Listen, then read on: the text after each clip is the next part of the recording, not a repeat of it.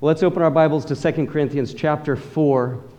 When we studied this 3 weeks ago, we looked at verses 7 to 15, and we pondered 7 realities for Christians that we see in the text. Starting off with the reality of what a treasure we have in our salvation, in our perfect relationship with God. What a treasure we have, and that's a reality for believers.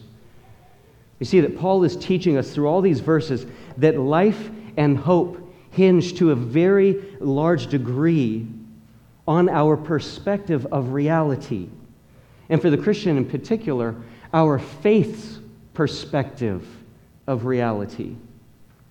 Paul's talking about both our temporal and our eternal realities. He's addressing physical and spiritual realities. And he's going to continue to drive these reality truths home in the last 3 verses of chapter 4, which we're going to study today. But to get us back into the groove and to give us some contextual perspective as to why Paul says what he says in the last 3 verses, let's read all of chapter 4. So starting in verse 1, 2 Corinthians chapter 4. Therefore, since we have this ministry, as we received mercy, we do not lose heart. That's the theme of our study. We do not lose heart. But we have renounced the things hidden because of shame, not walking in craftiness or adulterating the word of God, but by the manifestation of truth, commending ourselves to every man's conscience in the sight of God. And even if our gospel is veiled, it is veiled to those who are perishing, in whose case the God of this world has blinded the minds of the unbelieving so that they might not see the light of the gospel of the glory of Christ, who is the image of God. For we do not preach ourselves, but Christ Jesus as Lord, and ourselves as your bondservants for Jesus' sake.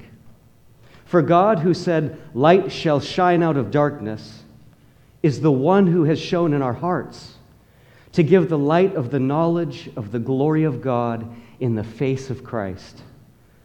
But we have this treasure in earthen vessels, so that the surpassing greatness of the power will be of God and not from ourselves. We are afflicted in every way, but not crushed, perplexed, but not despairing, persecuted, but not forsaken, struck down, but not destroyed, always carrying about in the body the dying of Jesus, so that the life of Jesus also may be manifested in our body. For we who live are constantly being delivered over to death for Jesus' sake, so that the life of Jesus also may be manifested in our mortal flesh. So death works in us, but life in you. But having the same spirit of faith, according to what is written, I believed, therefore I spoke. We also believe, therefore we also speak, knowing that he who raised the Lord Jesus will also with Jesus raise us also with Jesus and will present us with you. For all things are for your sakes, so that the grace which is spreading to more and more people may cause the giving of thanks to abound to the glory of God. And now we come to today's text. Therefore, we do not lose heart. But though our outer man is decaying, yet our inner man is being renewed day by day. For momentary light affliction is producing for us an eternal weight of glory far beyond all comparison, while we look not at the things which are seen, but at the things which are not seen. For the things which are seen are temporal, but the things which are not seen are eternal. These are the true and eternal words of God. Let's pray. Heavenly Father, thank you for giving us your word, your truth, that we might not only live by it, but that we might know the perfect and good and acceptable will of God. Lord, I'm mindful of Graham's message last week about how we plan our ways, but it is you who direct our steps. The outcome of life is in your hands. And so, Lord, knowing that you are the good and sovereign God, we come to your word with humble hearts, acknowledging our need for it. Lord, we need truth. We need strength. We need joy from above. And we know, Lord, that you not only long to give it to us, but you will. You have. You always will. Thank you, Lord, for what you will do this morning through the power of your word. In Jesus' name we pray. Amen. Well, jumping right into verse 16, we see that Paul has somewhat placed a bookend on this part of the chapter here. He began verse 1 with, "We do not lose heart." And here in verse 16 he says again, "Therefore we do not lose heart." We see that Paul is assuring these Corinthian believers that he is not giving up. In spite of the persecution, in spite of false accusations, and many of us know how painful those can be, especially when they become public. But in spite of the false accusations, in spite of the perplexity and the overwhelming hardship, Paul is not discouraged. He's not depressed, and he is not giving up. The King James says, "We faint not." Those words allude to the fact that Paul's circumstances were such that it would have been expected of him to pass out in a general sense. On the contrary, Paul wants these believers to know that he is finding the strength he needs to fight the good fight. That's a theme, again, of our entire study of this book, finding real power. And Paul says here in verse 16, "Therefore we do not lose heart." Because everything just stated prior in this chapter is true, is reality, Paul is not going to give up. If you and I want to know how to not give up on God, when life hits us hardest, then we should sink our teeth into the first 3/4 of this chapter. Paul says, that's why I'm not giving up. And of course, this chapter 4 is just another layer to the therefores of chapter 3 and chapter 2 and all that was said in chapter 1. Layer upon layer of reason why he's not giving up the faith. This is pertinent to us, especially in a time when we've seen not one but two significant Christian leaders say, "We don't believe." Let's look now at the reality truths that Paul continues to lay out at the end of chapter 4. In verse 16, he says, "But though our outer man is decaying, yet our inner man is being renewed day by day." Notice the first reality in this verse. Our outer man is decaying. It's wasting away, as some of your Bibles say. It's perishing. We are all one day closer to death than we were yesterday. We know that aging is inevitable. I'm 43, but more and more often people are reminding me that I'm not getting any what? Younger. Thank you, I appreciate that. Yeah. One of the things that I've come to appreciate in this book is Paul's realistic view of life and faith. His spiritual side hasn't lost touch with the earthly. He says here, listen to me, I'm dying. Or at least my body is getting weaker and weaker. It's decaying by the day. If we step back and think about the big picture here of Paul's life, we recognize that his current circumstances lend great weight to his words. He wasn't sitting in a multi-million-dollar air-conditioned mansion teaching everyone about how to suffer for Christ. This was a man who was beaten and imprisoned and shipwrecked and reviled her for his faith time and time again. He was, by all physical standards, a worn down and dying man. As my study Bible notes, his exhausting and his dangerous missionary lifestyle was accelerating the aging process for him. There's a reality here that every one of us needs to acknowledge, and that is that our body is dying. and is going to die should the Lord tarry. Paul doesn't hide any truths here, but he doesn't just acknowledge the harsh reality of physical decay, of illness, of suffering, etc. He actually sets it side by side with another reality. Yet our inner man is being renewed day by day. If you've suffered as a devoted follower of Christ, you have likely learned to treasure those words. Yet our inner man is being renewed day by day. Paul's referring to his soul, his spirit, his inner being. And he says it's not decaying. Just the opposite. It is being made like new day by day. Paul has just pulled out the balance, and he has placed these two realities side by side. And he's pointing out that although the reality of dying sits on one side of the balance, the reality of his inner and spiritual renewal sits on the other. And it not only sits on the other side of the balance, it weighs more. How do we know that he's pointing to the greater weight of the latter?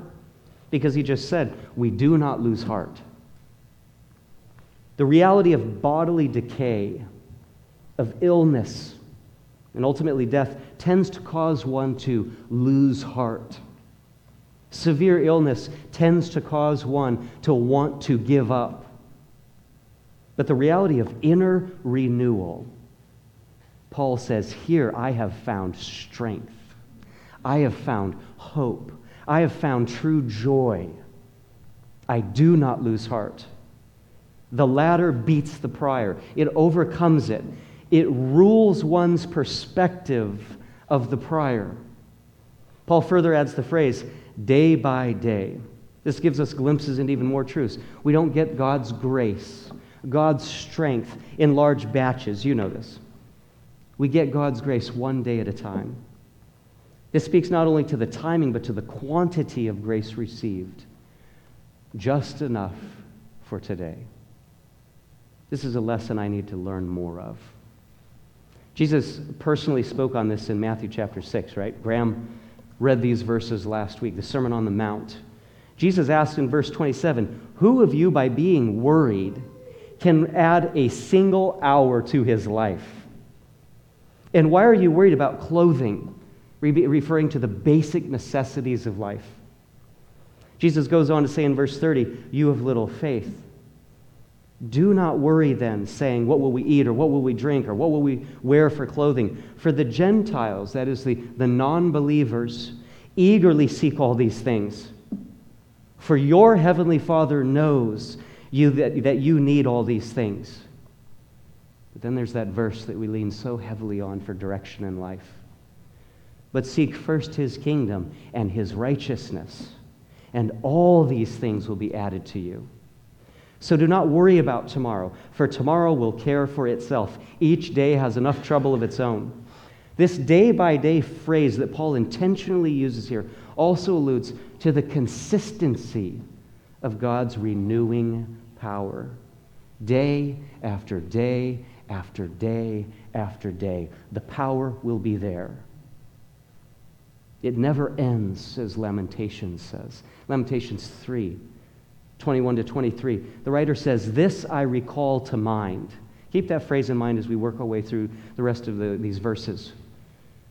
The writer here in Lamentations says, this is what I have to look at. This is what I have to keep my mind set on. He says, this I recall to mind, therefore I have hope. If you're looking for hope, think carefully about what your mind focuses on, what it remembers, etc. We're going to see this as we work through these verses. He says, this I recall to mind, therefore I have hope. The Lord's loving kindnesses indeed never cease, for his compassions never fail. They are new every morning. Great is thy faithfulness. It's this never-ceasing, daily loving kindness and mercy and compassion from God that Paul sets side by side with the reality of physical suffering and even death. And Paul continues to expand this comparison in verse 17. He says, for momentary light affliction is producing for us an eternal weight of glory far beyond all comparison. That is a most excellent statement. Think about those words again as I read them. For momentary light affliction is producing for us an eternal weight of glory far beyond all comparison. Paul just spoke in verse 8 of what? Of his innumerable afflictions. He says, I'm getting it from every side. He spoke of his persecutions, his perplexity at life and what God was doing, and his being struck down, being beaten. We recently also looked at his more complete list of sufferings and hardships in chapter 11, verse 23, where he mentioned his far more labors, in far more imprisonments, beaten times without number, often in danger of death. 5 times I received from the Jews 39 lashes. 3 times I was beaten with rods. Once I was stoned. 3 times I was shipwrecked. A night and a day I've spent in the deep. Frequent journeys and dangers from rivers, dangers from robbers, countrymen, Gentiles, and the list goes on. He turns here and he calls all of this what? Momentary light affliction. Wouldn't you like to know how to have that kind of overcoming and yet realistic perspective of the hardships in your life? The Holy Spirit, through the pen of Paul, is giving us some of the greatest secrets to endurance and motivation and real power. Paul looks at his sufferings and he concludes that they are virtually nothing. Let's make some observations of the text. First, he calls his sufferings momentary. This speaks to the length of time they are lasting. I don't know about you, but when I'm down in hard times, when I've got the stomach flu or whatever it might be, I feel like it's never going to end. When I'm struggling to pay my bills, it seems like they'll never end. And that's true, they won't. They'll always come this life. But not to make light of true suffering, it often feels like it's never going to end. Paul says, these will only last for a moment. They're very brief. I won't have to wait long for complete relief. How in the world does a person come to the point they can honestly say those things smack in the middle of their greatest hardships?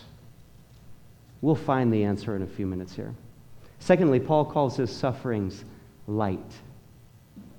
He says they hardly weigh anything. I don't know about you again, but there are times that my trials feel like they're going to crush me. And I know that there are many of you here who have suffered far greater trials than I have. I've heard you say it. I've seen it in your eyes. I've read it in the social media posts. This is crushing me.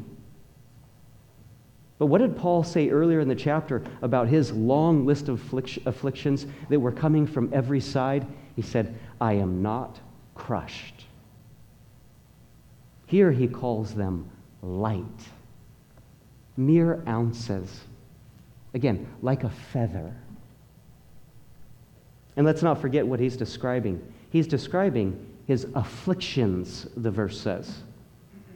By definition, afflictions are not the little troubles in life. They are the most severe troubles. The word literally refers to pressures. Oppression. It refers to tribulation and distress. Paul's talking about the greatest pains and hurts and agonies he has endured to date. These are the trials that seem to tear us apart. These are the sorrows that seem to break our hearts. And Paul calls these light.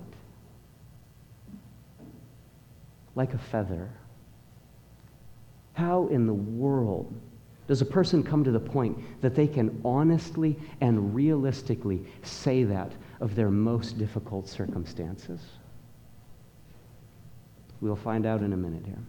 The verse goes on to say, for momentary light affliction is producing for us an eternal weight of glory far beyond all comparison. Paul just moved to the other side of the balance. Momentary light afflictions on the one side and an eternal weight of glory on the other. Christian friends, you and I are looking at one of the most empowering realities available to God's children, and that is the eternal weight of glory. Should we have 1,000 Sunday mornings to study that phrase, we would not even begin to grasp the magnificence of such a grand truth reality. I didn't put out a salt starter in the bulletins this week because your discussion assignment is very simple. I emailed out these questions, everyone in the salt groups just last night. When you meet together, I'd like you to just sit and discuss and savor and celebrate your eternal weight of glory. If your group isn't meeting this week, then discuss it with a friend. Talk about your eternal weight of glory with your spouse or your children, your family. Do it with God in your own quiet time. As we continue studying this passage, we begin to realize that this eternal weight of glory that Paul is referring to is the game changer. This is the secret ingredient. Think about this with me. Paul can only call his incredible afflictions momentary because he is comparing to them to the eternity of his great glory with God in heaven. Paul can only call his afflictions light because he is weighing them against the weight, the massiveness, the enormity of his towering glory in heaven with God. Now you see why I've titled today's study, Careful What You Compare. Would you agree with me that if we compare our current sufferings with the good old days of yesterday, those sufferings are going to look large? If we lose a job promotion because we're a Christian and we compare that to the position we could have had, it's going to look like we lost out. If we compare our severe illness today with the good health we had last year, the illness is going to look devastating. If we compare our greatest sorrows to the times in the past when we were free of them, then sorrow is going to look overwhelming. We wish they would go away. They're going to weigh on us, and at times it is going to seem like they are crushing us. The Scripture is clear. Choose carefully what you compare. Choose carefully, or you will lose heart. Choose carefully what you compare, or you will want to give up. Choose carefully, or your afflictions will appear bigger than life, perhaps even bigger than God. $20 seemed like a lot to my son Leo until he learned what 100 was. It's all about comparison. And Paul had identified a reality that outweighed another reality. How much so? Look at the words he used. Far beyond all comparison. Those are big words. This eternal weight of glory is not just better, it is far better. And how far? He says it's beyond all comparison. That means there is no comparison. Nothing comes even close. If you tried to measure the difference between the two, it's too big to calculate. Numbers don't go that high. And this eternal weight of glory is not just better in some respects. It doesn't just apply in some situations. It isn't just one of the good options out there. It is far beyond all comparison. There is no measurement in the universe that shortens or lessens or defies this greater reality for the believer, and that is their eternal weight of glory. Romans 8:18, Paul said there as well, "For I consider that the sufferings of this present time are not worthy to be compared with the glory that is to be revealed in us, to be revealed to us." This begs the question, What is the eternal weight of glory? Christian friend, if you and I can't see it, we can't compare anything to it, right? If we don't know very well what the eternal weight of glory is, then we're going to see life's afflictions, and they're going to look like a tidal wave about to hit us. We're going to feel like ants when we should feel like giants. We're going to want to give up when we should be giving everything we've got. We're going to lose heart when we should be losing fear. Paul's big picture message here, as best I can discern it, is we do not lose heart because we see our eternal weight of glory. So what is that eternal weight of glory? What is that spiritual, eternal reality that so empowered the Apostle Paul? Paul knew we would ask. Verse 18. He gives some clues. He says, while we look, not at the things which are seen, but at the things which are not seen. For the things which are seen are temporal, but the things which are not seen are eternal. Notice, very important here, verse 17 only happens when the while of verse 18 happens. The far beyond all comparison happens while we look not at the things which are seen, that is the temporal, but at the things which are not seen, the eternal. This again begs the question, how well do you and I know eternity? How many of the scriptures have we memorized where God speaks of heaven and what will happen after this life? Are we focused on those realities? Paul says, we look in verse 18. That is clearly not referencing an occasional glance or a fuzzy glimpse in heaven's direction or a vague idea of something that's to come after this life. Paul is referring to a laser-sharp focus, a constant visual, a steadfast and certain perspective. His eye was so sharply set on the things which are not seen that it gave him proper understanding of the things which are seen. His focus was on the realities in life that really matter, and that is the eternal things, the eternal truths, the eternal values, the eternal treasures. We're talking about nothing less than biblical truth. Paul's focus on these spiritual and eternal truths and realities was so clear that it put all temporal realities in their proper place. No matter how harsh and severe they were, it put them in proper perspective. Christian friend, we cannot afford to live without this perspective. And that requires a very clear understanding of the things that are spiritual and eternal. It's why we so desperately need our own quiet time in the Word of God each day. It's why we so desperately need these times together where we open the Word together and ponder its truths, where we stimulate one another's minds to the realities that Scripture is presenting to us that we could not otherwise even see. It's why we need Sunday school, Graham's class on foundational truths. Don't let that title deceive you. This isn't just the little things that they taught in Sunday school. This is the big things they taught in children's Sunday school. The truths that never change. The truths that empower people who have been believers for decades. It's why I need and value so much the SALT groups.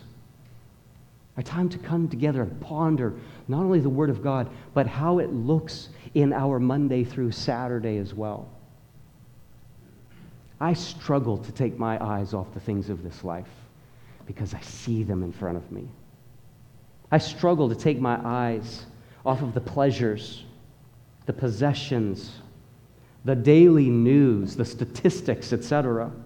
It's hard to focus my vision on things that I can't see, the eternal things, the spiritual realities the spiritual values and commands that are given all throughout the pages of Scripture. It's why we have to focus right here so often, so intently, so intentionally. When we think about it, the Bible is a lens for life. A lens that sees the things that cannot be seen. The things that are most important. The things that will last, as the verse says, for eternity. This text is teaching and reminding us that when we take our eyes off the spiritual and the eternal, our perspective changes. And I dare say that more often than not, we don't even realize it's changing. We begin drawing different conclusions, and those conclusions, hear me, are not realistic. Our eyes are deceiving us. Our eyes are lying to us because they are not seeing the whole truth. Our problems are not as big as they seem apart from the Word of God. Our problems aren't that big compared to God. Compared to the eternal weight of glory they are producing. Paul used that word in verse 17. For momentary light affliction is producing for us an eternal weight of glory far beyond all comparison. When we stop and carefully and prayerfully ponder it, we realize that the word producing is a painful but not so painful word in the text. The text is teaching us that we don't get the eternal weight of glory apart from our suffering. We don't get that eternal weight of glory that is far beyond all comparison if we don't let light momentary afflictions achieve their God-ordained, God-empowered eternal purposes. Producing. That word changes my understanding of the text. I'll admit, I took a 90-degree turn all of a sudden in my study this week. I thought I knew what the eternal weight of glory was until I slowed down and meditated on that key word, produce. Yes, my salvation is an eternal weight of glory, but it's not the eternal weights that Paul is talking about here. Yes, our home in heaven for all eternity is a pretty massive weight of glory, but that's not what Paul is talking about. Listen closely, because suffering on earth does not produce salvation. That's a works-based, suffering-based view of soteriology, of the doctrine of salvation. It minimizes the need for the cross and the blood of Christ and the grace from above. And it does so in a heretical, man-centered way. Suffering for Christ is a part of salvation, but it is not the currency of salvation. Only the blood of Christ can pay that price. We dare not confuse these two. So what is the eternal weight of glory? Far beyond all comparison, then, that Paul is referring to here. What is that reality that so radically changed his view of his most intense personal sufferings? If we search through the pages of Scripture, we find many purposes and blessings that come through suffering for Christ. One of the blessings is Christ-likeness. Romans chapter 5, verse 3 to 5. Paul says, we also exult in our tribulations. I mean, that's a thought right there. He rejoices. He celebrates. He exults in his tribulations, knowing that tribulation brings about perseverance. And perseverance, proven character. And proven character, hope. And hope does not disappoint, because the love of God has been poured out within our hearts through the Holy Spirit who is given to us. Oh, that we had time to just spend all of our study right there in those words. People in this world lose hope when the going gets tough. Followers of Christ find it. And it doesn't disappoint because it magnifies the love of God. These are spiritual realities that are easily missed if our focus is not in the Word. James 1, 2-4, you know these verses well. Count it all joy. Consider it all joy, my brethren, when you encounter various trials, knowing that the testing of your faith, and we could stop right there. That's a better phrase than just suffering. It's not suffering, it's the testing of our faith. He says, knowing that the suffering, the testing of your faith produces endurance. And let endurance have its perfect result, so that you may be perfect and complete,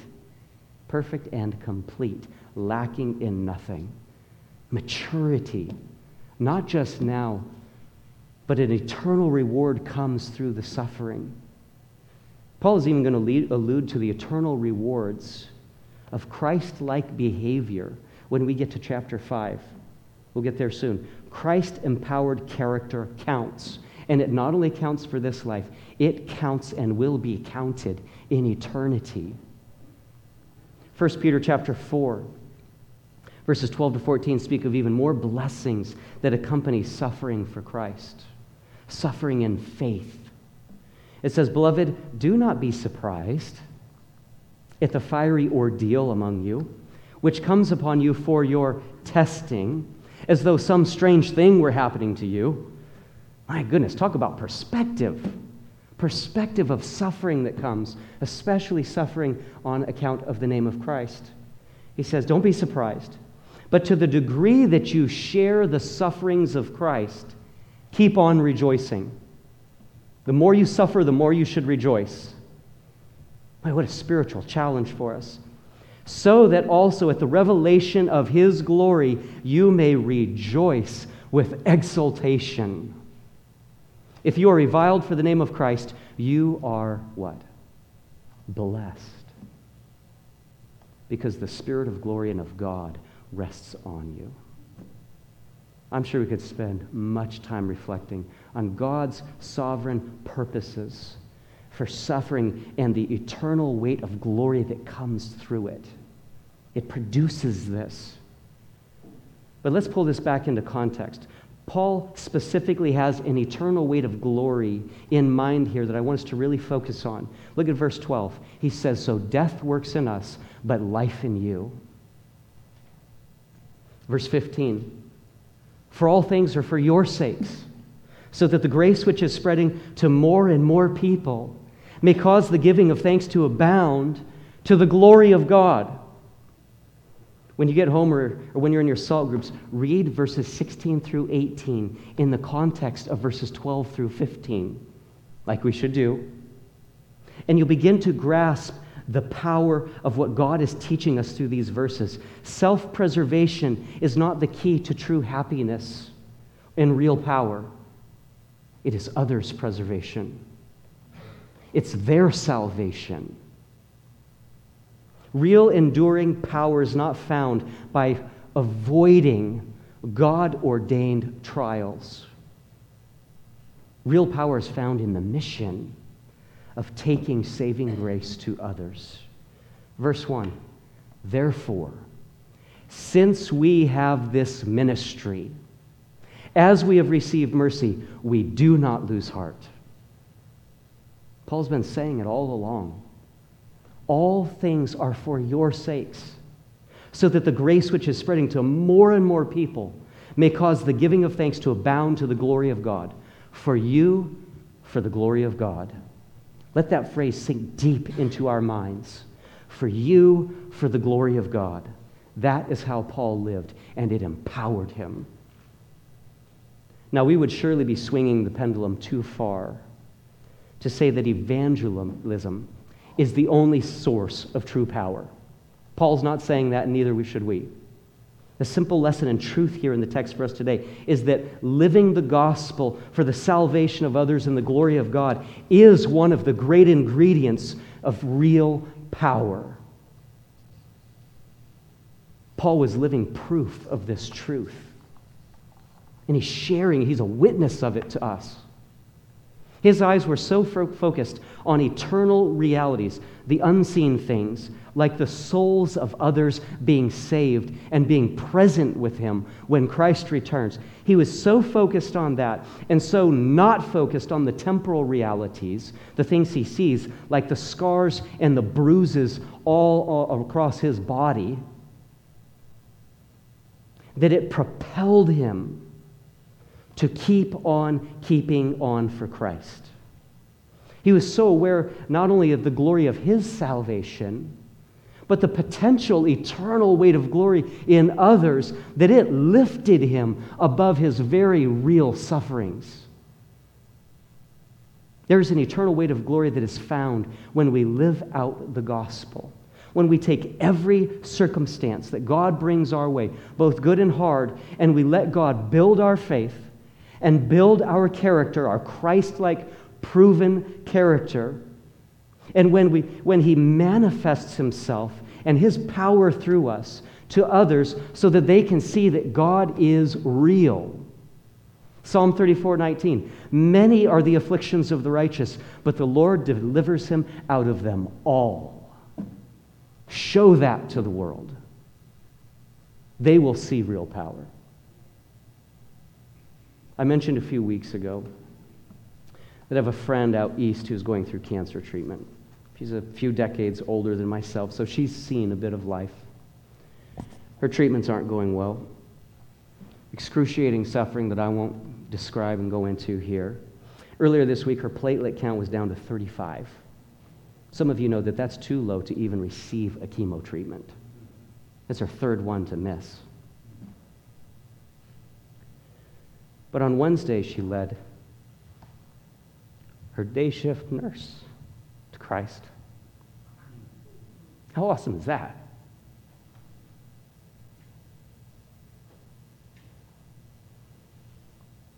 The nurse asked her about her faith, asked her about her Christianity. She said, because I see that you're not afraid to die. You have joy and you have peace.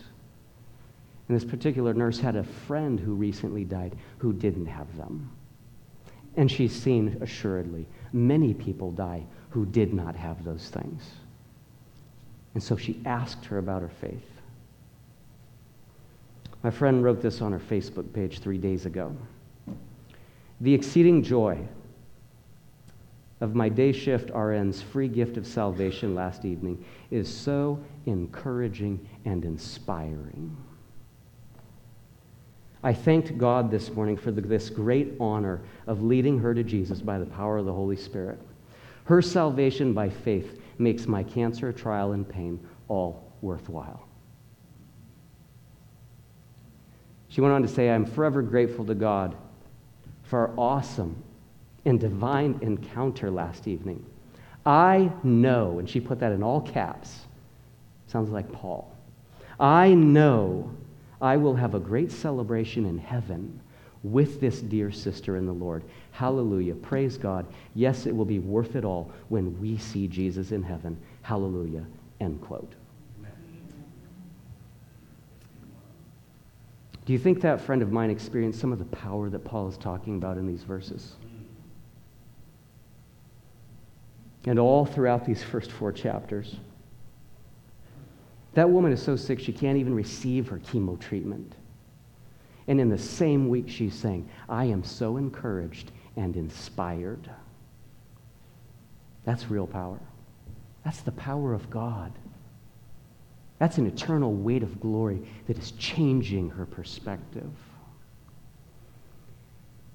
As we wrap up, let's focus on 3 application questions. When I suffer, what do I compare it to? Secondly, what is my eternal weight of glory? And third, am I diligently focused on that glory and the rest of my spiritual eternal realities? My prayer is that we will all walk away from this place with clear direction for life. And not only direction, but the strength, the focus, and the motivation to follow through with it, to see life from God's perspective. God's will is for every believer to echo what Paul said in these verses. We do not lose heart. 2 Timothy 1:9 says, "For God has not given us a spirit of timidity or of fear, but of power and love and discipline, or a sound mind." Isaiah 40, don't you love these verses, 28 to 31. It says, "Do you not know? Have you not heard? The everlasting God, the Lord, the creator of the ends of the earth, does not become weary or tired." Love that. His understanding is inscrutable. He gives strength to the weary. He's not just a strong God. He ministers his strength to the weary. And to him who lacks might, he increases power. Though youths grow weary and tired, and vigorous young men stumble badly, yet those who wait for the Lord, there's that eternal perspective. That's the vision of things that are not seen. Those who wait for the Lord will gain what? New strength. They will mount up with wings like eagles. They will run and not get tired. They will walk and not become weary. Though our outer man is decaying, yet our inner man is being renewed day by day. These are realities, spiritual truths and promises that cannot be seen with the eye. They're seen with faith. As the writer of Hebrews says, they're so real, it's as though we can touch them. They're evidence, they're substance. We can bank on them. And these truths that we're studying here in chapter 4 are already pointing way ahead to what many consider to be the theme verses of this entire book. And this is chapter 12, verses 9 to 10. "And the Lord has said to me, my grace is sufficient for you, for power is perfected in weakness." And what was Paul's response to God's sufficient grace? He said, "Most gladly, therefore." That's a change of perspective. That's a divine perspective. He said, "Most gladly, therefore, I will rather boast about my weaknesses, so that the power of Christ may dwell in me. Therefore, I am well content." Not just content, I am well content with weaknesses, with insults, with distresses, with persecutions, with difficulties for Christ's sake. For when I am weak, then I am strong. Let's pray. Heavenly Father, your word is so awesome. And your word is you. You are an awesome God. Thank you for loving us like you did through Christ Jesus. And for not only giving us the gift of salvation, but even so much more in this eternal weight of glory. So many blessings from heaven. You've given us truth to live by and the power to live it. You've given us reality, an understanding of reality, of a clarity of reality through your word. Help us to love your word, to love you. But Lord, let that love not stop there. Indeed, it can't.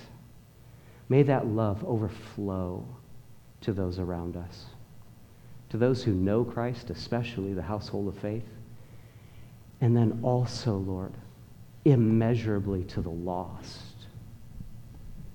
We pray for our neighbors, our co-workers, our friends, our family members who don't know you. May they see in us and hear from our lips a witness of the power of God radically changing our life, giving us an almost unbelievable positive perspective, one that defies the best positive perspective the world has to offer.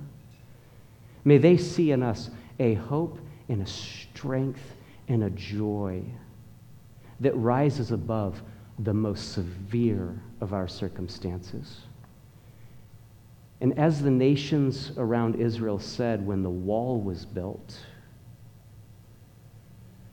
surely their God helped them. May others see in us the power of God, we pray. In Jesus' name, amen.